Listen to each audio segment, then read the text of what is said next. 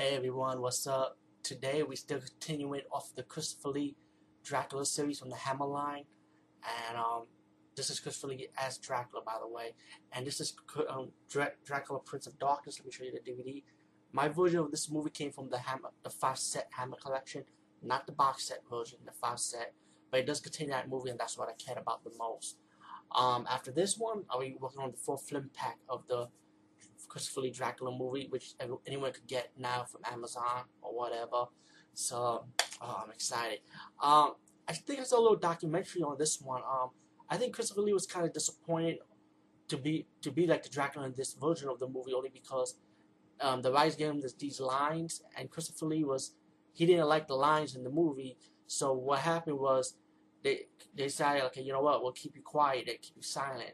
So don't get the wrong, Christopher Lee as Dracula is in this movie, but he ain't gonna say not even one word in this fucking movie, not one word. But don't fear yet. Let me just say something about this movie. The Dracula Prince of Darkness, I think it's still enjoyable to watch. It's still really good, and I'm gonna tell you why. Christopher Lee with no lines in this movie alone. What I know of, this is the only movie I ever heard of Christopher Lee did not say one word. But his Dracula body motion, his language was really good. But you know what? Also, the actors and actresses in this movie did a very, very great job in this movie. The acting was really good, to me, my opinion. And I would say really good in all the... Like, I enjoy all the Hammer Dracula movies, right, with Christopher Lee. But I think this one, in my opinion, was the best acted one. Surprisingly, you would not think I would say that, but it is. And, you know, story simple. You got these 4 couples, right? They're like travelers pretty much, and later on, you know, they ride out to go to travel to another part of land. Their carriage kind of got robbed by this guy, and then later on they found this carriage, and they took them into this castle, right? And before they ever hit that castle, when it was at the bar scene at the beginning of the movie, there was this monk that comes in, and the monk is really cool. I love the monk in this movie. He was like cool for some reason, and his acting was also good. And the monk told him about this castle, stay away from the castle. But besides that, you know how these movies always go through. These couples end up going to the castle anyway, and they realized that there was nobody in the castle, right? So one of the couple went up the stairs, and the luggage that was like stolen by the carriage, they found these luggage all over in their room pretty much, and they'd be like wondering how they got there. The 2 ladies that was down in the castle, so this mysterious stranger comes in. It was the butler, and the woman starts screaming. You know, when she saw the scary butler. The butler prepared them, like, you know, pretty much food, and, you know, let them stay the night. And he told them about.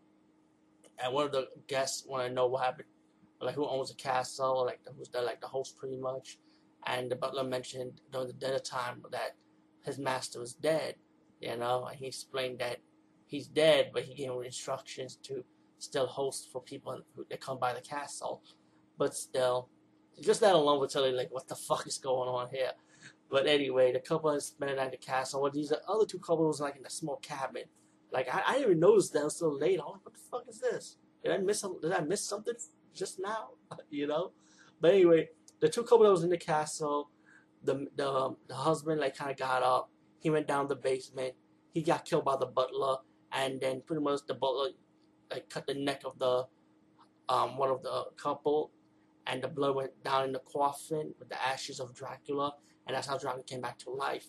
And then the butler got the guy's wife to come down to the basement. And of course, Dracula appears and ate her. Suck her blood. And then later she becomes a vampire.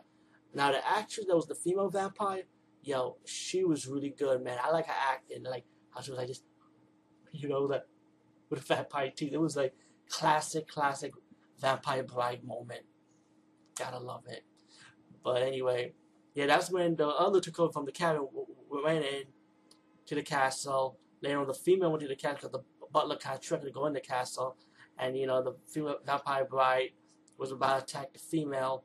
And that's when she does, like, the reaction when Dracula caught her, like, you know, the reaction.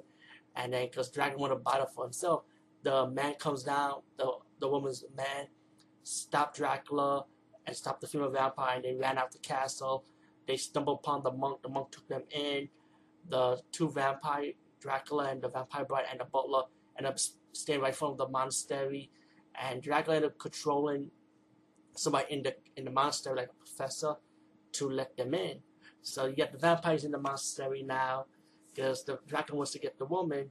He failed at first to get the woman, and then the second attempt, they was still inside the fucking monastery, and then that's when the professor helped tell the woman to go inside this room. Dracula was about to bite her, and then Dracula heard the noise. He took the woman and then took her to the carriage and then running off. To fast forward the story, the monk and the woman's boyfriend. I think no, yeah, the woman's husband. I think it was. I think they were also married, if I'm corrected. Well, let's say her man.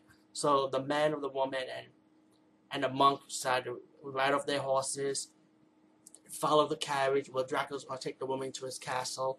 And then, I love how Dracula died in this one too. Anyway, the carriage stumbled a little bit. Dracula's coffin slide down a little cliff-like into the ice. Like a little mini hill, like in front of the castle. And then slid down to the ice as the coffin slide. And then the monk opened the second coffin. The woman was alive. Like, she didn't get bit by the neck or nothing. Even though the woman was bit from inside the monastery, you see the female vampire actually bit the woman on the wrist. But the monk was able to stop it by burning the hand, you know. But that was before this scene. But later, fast forward again, the coffin slid down the ice, then on the ice as the guy find Dracula on the ice. The woman was telling the monk why did she use the gun, you know. And so the woman took the gun from the monk, you know, because the monk can't use the gun because, you know, he doesn't want to kill. Plus it won't work, you know, against a vampire. So when the woman accidentally shot the gun into the ice, the monk realized it was falling water, and falling water can stop vampires. And then Dracula pushed the guy my mind just went blank. I mean, anyway, they shoot the gun, you know, and the ice cracked, you know, and then Dracula pretty much fell off the ice, you know. So that's Dracula died from drowning in this one. But overall, Dracula Prince of Darkness was enjoyable. It wasn't bad. But, you know, the Hammer version of Prince of Darkness does have a nice documentary on Christopher Lee. As Christopher Lee talking about his experience playing different characters, which is a great, great documentary, man. You gotta check this out. But all in all, like I said, it was a very enjoyable movie. I thought it was really good, actually. Not enjoyable, but good also. Even though Dracula did not say any lines, but his body language does provide the good entertainment. And not only that, the actors and actresses was really good in this movie too. So I mean, really did provide some good entertainment value, acting-wise also, and the performance was great too. So yeah, give this movie a chance. I forgot to mention that 2 months later, they're all re-releasing this as solo on Blu-ray in April, but that's only in the UK. But if you have a region-free player or a region-free Blu-ray, I say go pick it up. And actually, next month in March, the very first Dracula movie is going to be released on Blu-ray. I've got to mention that too, which I'm going to be buying, by the way. And in the UK, it has the deleted scenes and also the missing uncut version of Dracula's death and the regular version of that first Hammer horror. I hope I'm right. It was the first Dracula movie that Christopher Lee did. So yeah, I'm still looking forward to it though next month. Alright, peace guys. See you later. Hope you enjoyed my review. It wasn't perfect, but I hope you guys get the picture.